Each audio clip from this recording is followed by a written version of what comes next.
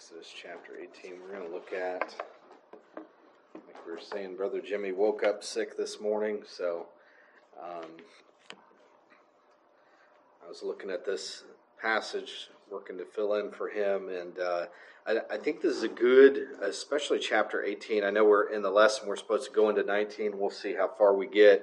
But this 18 is the story of an event, and one of the things in the Bible, that I've always that I've tried to mention, that I've realized is the Bible doesn't give us every detail. Especially you go back to creation. You think about this world coming into existence. Wouldn't the scientists and everyone else love to have tons and tons of detail? But where we get more detail is where things are more important. So on the cross, we get a lot of detail in the 6 hours that Jesus is on the cross, where we don't get a lot of detail when he put this world into existence. And you see that as you're going through the Bible. If you read through the Bible, you will see that God doesn't give a whole bunch of details where there aren't needed any.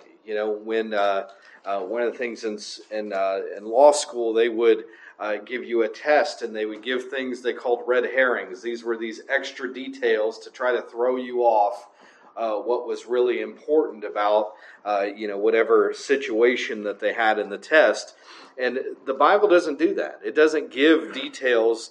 So anytime you see a detail, it's important. It's something that sometimes I've had to stop and ask God and say, hey, I see this is here. I don't understand why this would be here. Lord, can you help me with this? Can you show me? And sometimes you got to stop and think about it.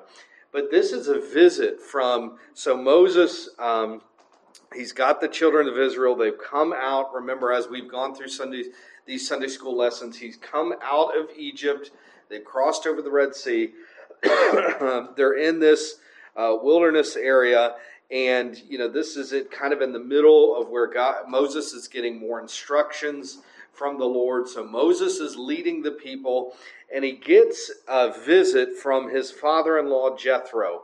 So this visit, in this 2-day visit that we see that's described in chapter 8, you should think about in the Old Testament, this is a 27-verse chapter, and it's covering a 2-day event. So that should automatically show you, there's a whole lot that happened between chapter 17 and 18, and a whole lot that happened from 18 to 19, but then there's a 2-day thing that God is calling out. So it's something that we should notice and think about. Hey, we don't know everything that happened in Moses' life. We don't know everything that happened with the children of Israel. So if God is is taking time in the Scripture or pages in the Scripture to describe it, there's something here. But as I dug deeper, so let's look at it. Exodus chapter 18 says this in verse 1, when Jethro, the priest of Midian, Moses' father-in-law, heard all that God had done for Moses and for Israel his people, and that the Lord had brought Israel out of Egypt, then Jethro, Moses' father-in-law, took Zipporah, Moses' wife, after he had sent her back, and her 2 sons, which the name of one was Gershom, and he said, I have been an alien in a strange land, and the name of the other was Eleazar, for the God of my father said he was mine help, and delivered me from the sword of Pharaoh. And Jethro, Moses' father-in-law, came with his sons and his wife unto Moses in the wilderness, and he encamped at the Mount of God. So if you see right here, one of the things that kind of got my attention at first is, remember, Moses, he was called by God. He was in Midian. That's where he found his wife. Saw the burning bush. God said, hey, I'm going to lead you back to Egypt. After being 40 years tending the sheep and everything else, you're going to go back to Egypt. You're going to go before Pharaoh. You're going to tell him to let my people go. And Pharaoh's going to say no. I'm going to harden his heart. Then we're going to go through the plagues. And then the people are going to be led out of Egypt. So during this time, and maybe it was during the plagues, Moses sent his wife and 2 kids back to Midian. That's what we see right here in the beginning. We get that detail that not only is his father-in-law visiting, his whole family is visiting. And one thing that I noticed right off the bat is I don't think that's a good thing. And you'll notice in this chapter, it doesn't really say one way or another. It doesn't. It just kind of tells the story. It doesn't really tell us one way or another whether things are good or bad. But I think right off the bat, we see something that's not good. I don't believe this is a good thing that he did. Separating his family, sending them back, letting his wife deal with it. I realize that there are periods of time in our lives where maybe, maybe the man or the wife, someone's got to go do something and we can't help that. That's not what I'm talking about, but I have seen instances where a man is saying, hey, I've been called by God to go do something, and then just totally abandons his family. That's not godly. That is not, God has called him to be the father of his household and the leader of his people. And what's the hard part is juggling that. It's not easy. It's not easy to juggle multiple responsibilities, being a husband, a father, different things.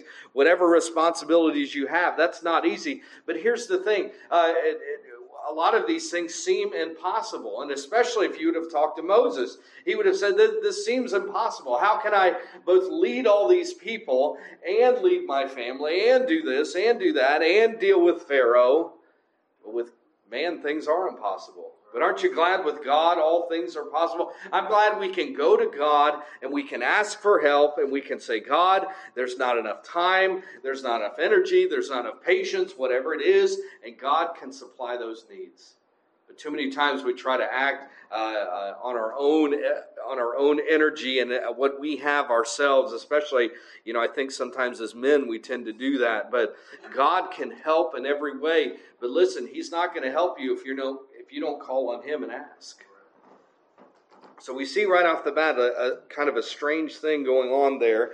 But there's this family reunion. Verse 7, and Moses went out to meet his father-in-law, and he did obeisance and kissed him, and they asked each other of their welfare, and they came to the tent, and Moses told his father-in-law all that the Lord had done unto Pharaoh and unto the Egyptians for Israel's sake, and all the travail that had come upon them by the way, and how the Lord delivered them.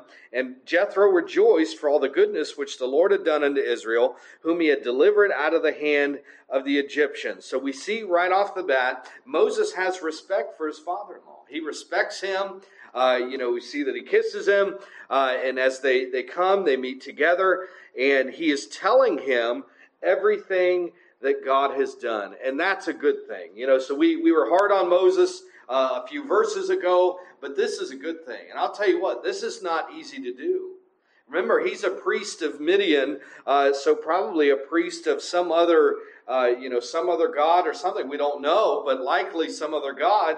And he's meeting him, and this would have been a hard conversation. A lot of times, wouldn't it? It's when you're talking to someone who's lost, especially we know those lost people that are really deep in something, something in the occult or some false religion or something like that, they're really deep in it. It's not easy to have a conversation about the Lord, is it? And right off the bat, instead of saying, how was your trip? How's the weather, right? They didn't have, I don't think they had the sports back then, but that's what we would do today. Haven't you seen this team or that team or whatever? Instead of that, he's saying, hey, this is what the Lord's done. This is how we got here. We didn't get here on our own. The Lord brought us here. We would have never gotten out of Egypt. We'd still be there today. We'd still be in bondage. For the Lord and His power got us out of the hand of the Egyptians. And not only that, as we were leaving, Pharaoh changed his mind and sent his chariots. And then, we've got all our people, including our women and children and animals and everything else. And we're going slower than the chariots can go, right? And then we get to the Red Sea and we're blocked. We got the Egyptians on that side, the Red Sea on this side. It looked like all hope was gone, but God put a wall in between them and us. And then He opened up the Red Sea and we walked across on dry land. He said, the Lord did that, right? I didn't do that, right? The Lord did that. We walked all the way across. And then when we got to the other side, God lifted that wall and they started, Pharaoh's army starts to cross into the Red Sea to chase after him. And then God brings the water over them and they drown in the water and we're rejoicing on the other side. The Lord did that. And that's a lot of times what I need help with. So we get into these situations and it's hard. It's hard to talk about, and it's sad because up here, I feel like it's easy. But then sometimes when it's one-on-one, especially somebody you've known for a long time, that you know that they're knee-deep in some false belief, it's hard. Or they've lived a hard life. It's hard sometimes to share it, but we've got to do that. He told them all that he'd done and how the Lord delivered them. We need to do the same thing. Look at verse 9, the result. And Jethro rejoiced for all the goodness which the Lord had done to Israel, whom he had delivered out of the hand of the Egyptians. And Jethro said, Blessed be the Lord, who hath delivered you out of the hand of the Egyptians and out of the hand of Pharaoh, who hath delivered the people from under the hand of the Egyptians. Look at this. Verse 11. Now I know that the Lord is greater than all gods. For the thing therein they dealt proudly, he was above them. Do you see that? We see a man that had, like I said, he's probably a priest of other gods, a false religion. And after Moses tells him the truth, and see, they would have known Egypt. They would have known how powerful Egypt was. They would have known, and this story would have spread, but who knows what version of the story they would have heard. But Moses is telling him the true story. It was the Lord that did that. And now it's changing his entire mind. And see, that's the thing. If you can get through the hard conversation, if you can get through giving someone the truth about the Lord, you never know what the other end is like. Because you could go into the conversation. Moses could have said, you know what? I don't feel like telling my father-in-law these things. He's a priest of Midian. He's just going to argue with me. He's not going to listen to me. He's going to object. He's going to be mad and go back home. I don't want that. But now look what he's saying. Now I know. I didn't know that yesterday. But now I know that the Lord is greater than all gods. What a blessing. But again, like I said, this is the thing I have to remind myself. If I want to get to this point, you've got to give them the truth. And we got to do that through the Lord. And Jethro, Moses' father-in-law, took a burnt offering and sacrifices for God. And Aaron came and all the elders of Israel to eat bread with Moses' father-in-law before God. And now this is the next day. And it came to pass on the morrow that Moses sat to judge the people. And the people stood by Moses from the morning unto the evening. And when Moses' father-in-law saw all that he did to the people, he said, What is this thing that thou doest to the people? Why sittest thou thyself alone, and all the people stand by thee from morning unto even? And Moses said unto his father-in-law, Because the people come unto me to inquire of God, and when they have a matter, they come unto me, and I judge between one and another, and I do make them known the statutes of God and his laws.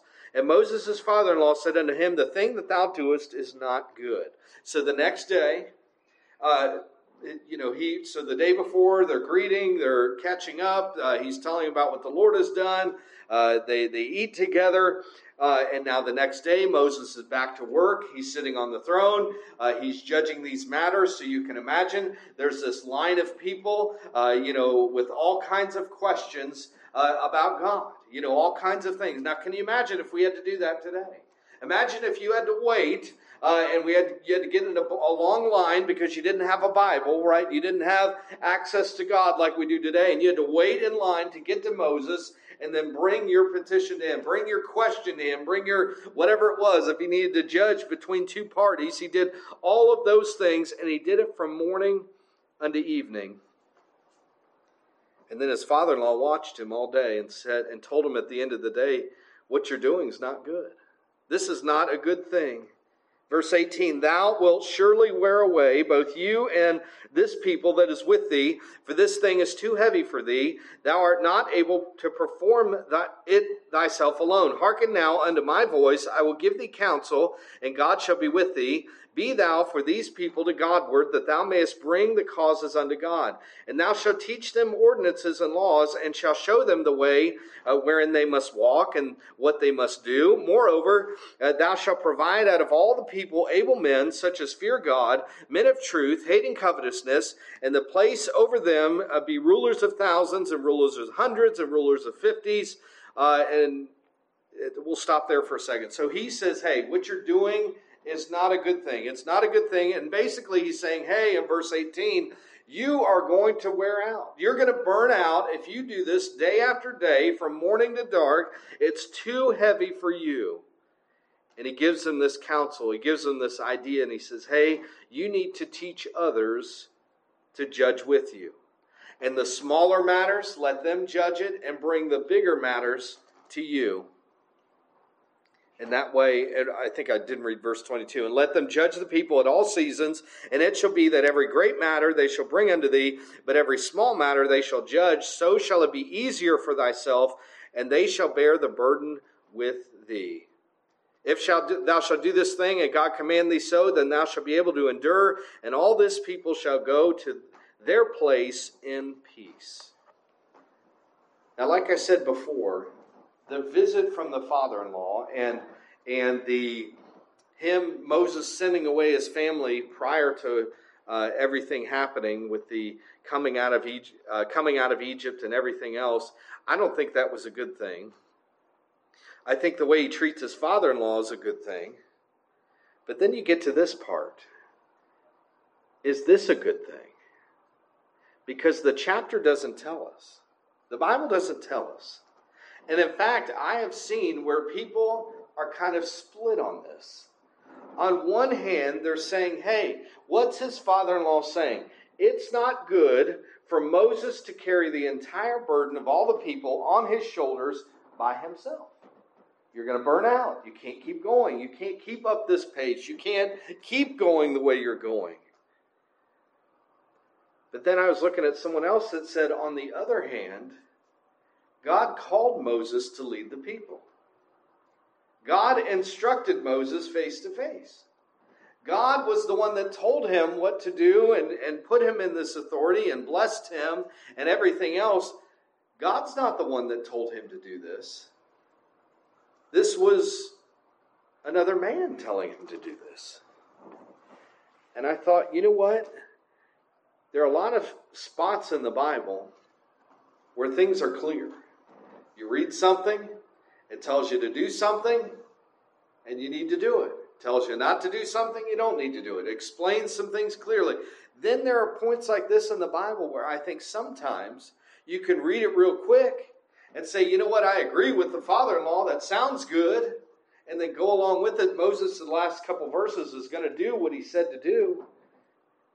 And then sometimes you wonder, but if you stop and think about it, is this really the right thing?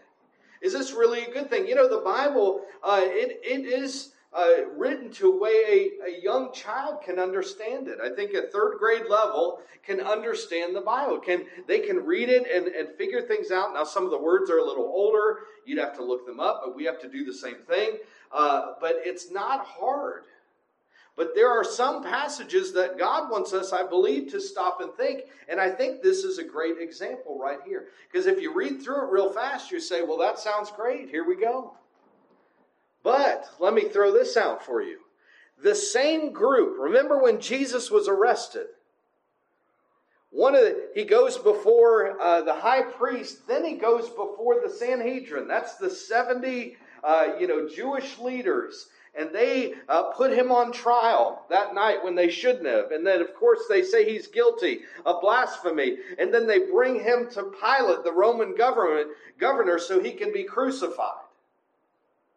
That same Sanhedrin came from this. So then it makes you wonder, is this really what God wanted? Now, I don't see where God immediately punishes him for doing this. And I don't see where God says that's a great idea. But you know, a lot of times that happens in our life too. We make decisions, and it's God a lot of times He's not just waiting for us to mess up or waiting for this side or that side. We're living our lives, and I believe Moses a lot of times was doing a great job at leading the people, but I think we get to hear and we can see, I think, both ways. I think it's a balance right here. There's no way one man can handle everything. Now, definitely can't do it without God. But Moses is leading, I can't remember if it was 1 million or 2 million people by this point. It was a lot of people. So having others to help him is a good idea. But on the other hand, this is not a substitute for trusting God. Because that's what some have done. Well, let's just put a whole bunch of leadership in place. And then as long as we have a leadership, that's our authority. That's where we can draw strength from. And then they've gotten away from God. How many of you seen do that? Right? They have a great leadership structure. They've got the government there. They've got everything that they need. But they've gotten far away from God. And I think that's one of the issues as well. And again, this is not something you're just going to get from just casually reading through it quickly. This is something you have to stop and think about. So it's something that you have to ask yourself sometimes. How many decisions am I making real quick that sounds good and might even have good results, but am I really going to God about it? Am I really going to God's Word about it? I think it's an important thing.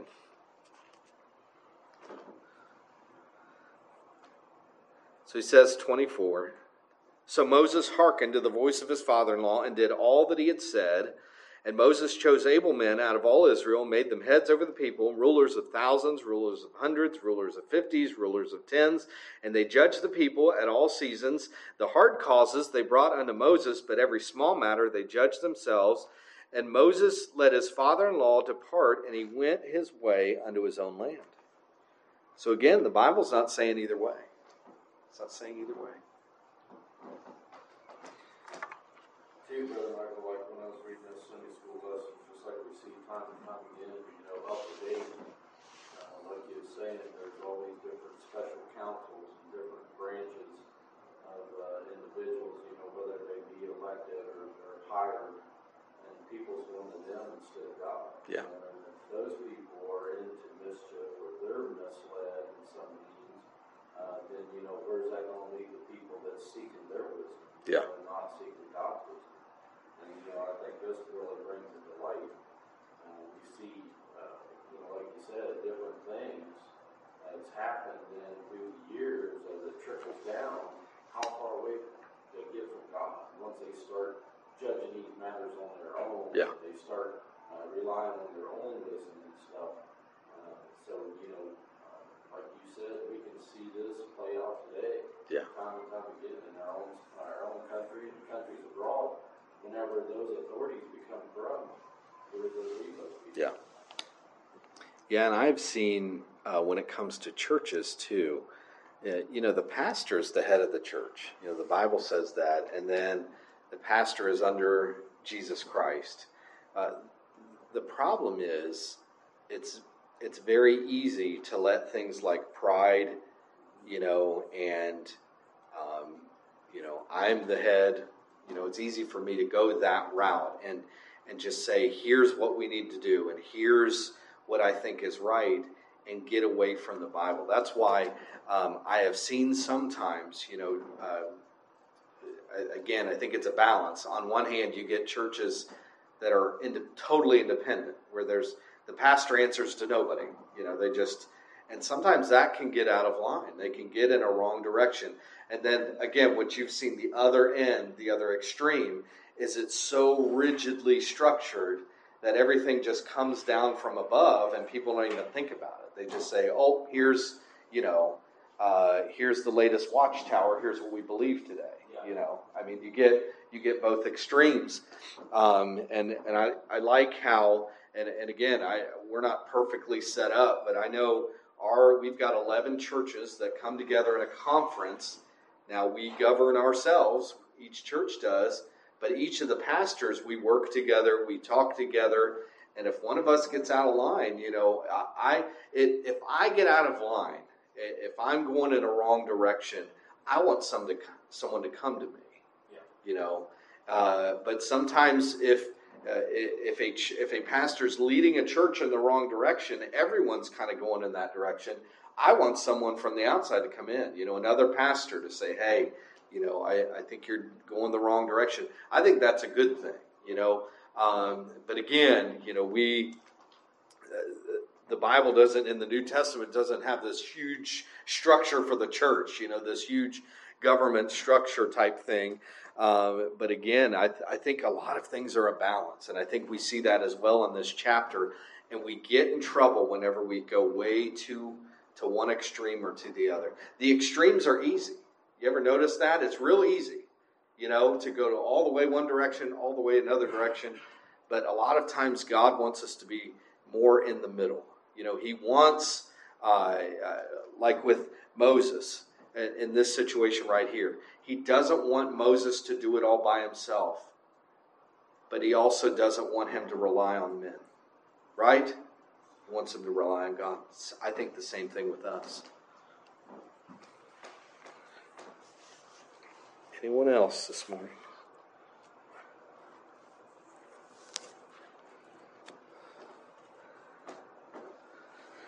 It's a good chapter, and maybe even one to stop and reread and think about later today or next week, just to kind of look at it and think about it for yourself.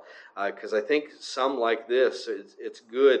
And this is one of the things when you're teaching, you get a chapter like this and you can read it real quick and say, how in the world am I going to fill a whole spot talking about this? How am I going to fill, 25 minutes talking about it?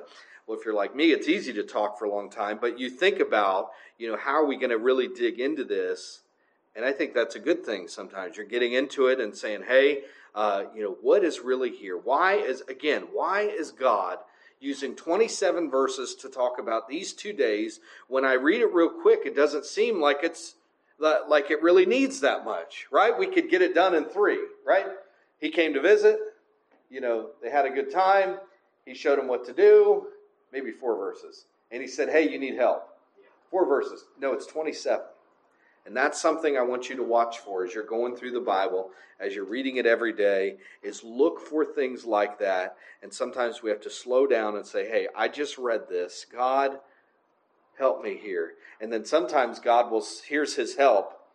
Stop and think about it, right? The Selah from the Psalms, stop and think about it. Amen.